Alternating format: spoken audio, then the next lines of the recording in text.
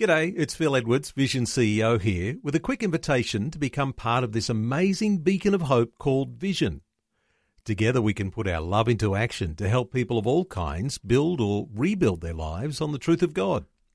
Please consider the part you can play during our upcoming Visionathon appeal, remembering that it's your support that makes Vision possible, including this podcast. Life, culture and current events from a biblical perspective. 2020 on Vision. Ashley, welcome back to 2020. Thank you, Neil. It's good to be with you, and good morning, listeners.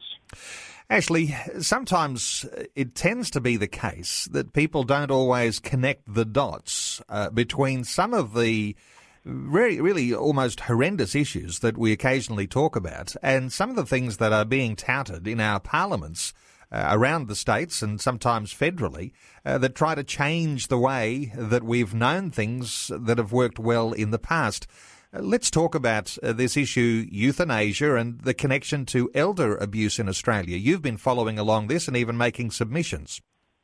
Yes, that's right. So the Australian Law Reform Commission was asked to investigate the incidence of elder abuse in Australia, and they called on submissions. We made a submission to that inquiry, and one of the connections that we made in our submission was what I would consider the ultimate elder abuse of if euthanasia is legalised in any state or territory of Australia, that it really isn't hard to imagine that from, I guess, abuse being the form of pressuring mum or dad to sell their property, the pressure to think that maybe the best thing I can do for everybody is just end my life and get out of here.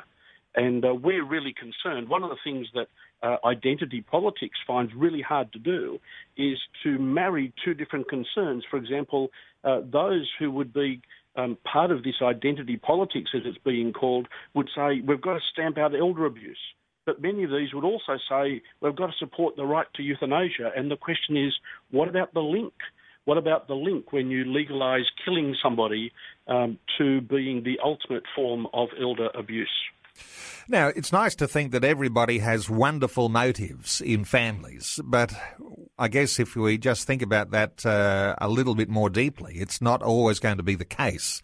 And this idea of inheritance impatience, the idea of, I can't wait for the inheritance, we better knock off mum or dad or grandma, grandpa.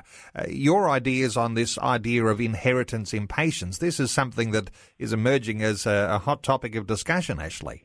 Yes, it is, but we need to remember that it's not new, because there's a story that Jesus told about a son who went to his father and said, I'm not willing to wait for you to die. I want my share of the inheritance now. What he was basically saying is, I wish you were dead. And so it's nothing new, but at the same time, we need to be aware that the incidence of it is growing, and it's a growing aspect of the way in which, sadly, children or grandchildren can abuse their parents and almost wish that they were gone because I need my inheritance now, thank you very much. Ashley, you're making a submission to the Australian Law Reform Commission. They're investigating this matter now. Are they taking a lot of submissions? Is yours one of many? Is this something that there are a lot of people agitating for euthanasia, that they're making submissions and trying to influence the way findings might come from that Australian Law Reform Commission? I would imagine that there would be many submissions made on the question of elder abuse. I don't suspect that many of those would draw the link that we have to euthanasia. Many of those people who would be making submissions would be rightly concerned about the incidence of elder abuse. There's not very many studies of what the incidence of it is like in Australia. If we base it on what happens overseas, the overseas studies indicate that between 2% and 10% of older people will suffer some form of elder abuse in every year. Now that's an amazingly high number. In Tasmania, the Council of the Aging estimates that in Tasmania it's about 3%, but they also believe that a lot of it goes unreported. This is something for which any pro-family organisation should be concerned. It's something for which any Christ follower should be concerned, and we need to speak into this space, and we need to pray into this space.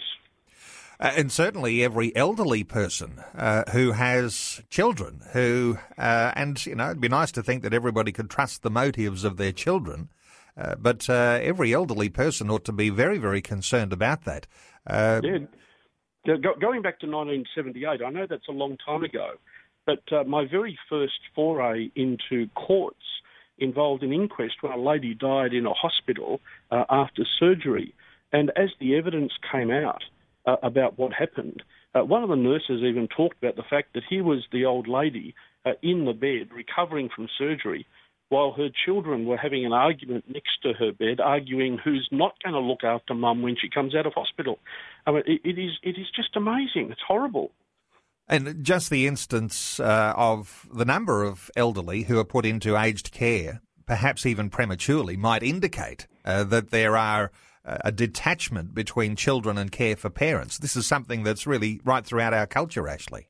It's part of the breakdown of the wider family. And historically, what's happened is that the reason that I need children is because I need them to look after me in my old age. And yet we've gone beyond that.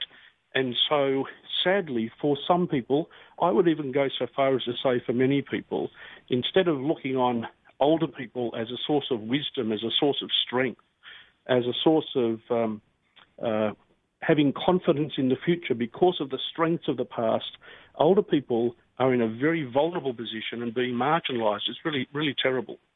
Now, submissions to that Australian Law Reform Commission investigation, that closed last Monday. Do you know when the findings or the report from that commission is likely to be handed down? No, I don't, Neil, but I will be keeping an eye on that, and I'll let you and your listeners know when we know more about that report. Now, another issue, and one worthy of significant celebration, and there's almost been some champagne cork popping, I guess, in the state of Queensland over the Pyne abortion bills being withdrawn this week. And that's been seen as something of a win for pro-lifers who've been really, really agitating very heavily for people to understand the significance of what those bills meant in the state of Queensland. You've got some ongoing further concerns about the fact that there could be a backlash even with the way that this matter has been referred to the Queensland Law Reform Commission. What are your concerns about these bills, Ashley? My concern is that the government, having referred the matter to the Law Reform Commission, it is possible and perhaps even likely that the Law Reform Commission will produce a report that sets a legal framework within which they might argue that abortion not only could but perhaps should be legalised in Queensland. We've certainly had it from the government that some indication that if they're re-elected at the next election, that they will act on this matter and that they will introduce a bill to legalise abortion. And I just have very grave concerns that we need to speak up for those who don't have a voice. And if elderly people are vulnerable in our society, even more vulnerable are the unborn children, and we need to give a voice to concern in their interests. From time to time, when there are committees who are investigating these issues, there is a call for submissions and those sorts of things. When you have bills like this referred to a law reform commission, as is happening there in Queensland, how do you make a contribution to how that outcome might eventuate? Certainly, the law reform commissions in different states and the federal one will, from time to time, call on submissions, and we're certainly following what will happen with the Queensland Law Reform Commission referral on this matter. And if submissions are invited, we'll certainly be making a submission, and I'd urge your listeners to pay attention to what might be happening, and they might be so minded to make a submission when they're called for. And Ashley, while there is a serious note on that, while there has been a referral to the Queensland Law Reform Commission, it is still, is it not, a significant time for celebration for those who have taken a pro-life stance to know that what was looming over the state of Queensland, very, very serious changes, abortion reform, that is now, there is a reprieve. It is a time for celebration, isn't it? Yes, that's right. And certainly all of those 55,000 plus people who signed a petition and presented that to the Parliament, every one of those 55,000 plus people should be celebrating that the lives of some unborn children are being saved even now. Well, Ashley, great getting your insights as usual, and we'll do these regular updates each Thursday. We'll be chatting with Ashley Saunders, National Director of Family Voice Australia, and as listeners are aware, you're very capable of making a very strong case when it comes to issues like we've been talking about today, pro-life issues, on this issue that's heating up around the nation in some states, and particularly the nation of Victoria, who'll be talking about this issue of euthanasia. But connecting the dots and recognising the ultimate elder abuse would be euthanasia, and the idea of inheritance impatience, joining the dots between people's attitudes to their parents and likely inheritances, and of course all of these other pro-life issues that we can talk about, including issues to do with abortion. Ashley, just great getting your insights once again today. Thank you so much for sharing these thoughts with our listeners. No worries, Neil. It's good to be with you. Before you go, thanks for listening. There's lots more great audio on demand, or you can listen to us live at visionradio.org.au. And remember, Vision is listener supported.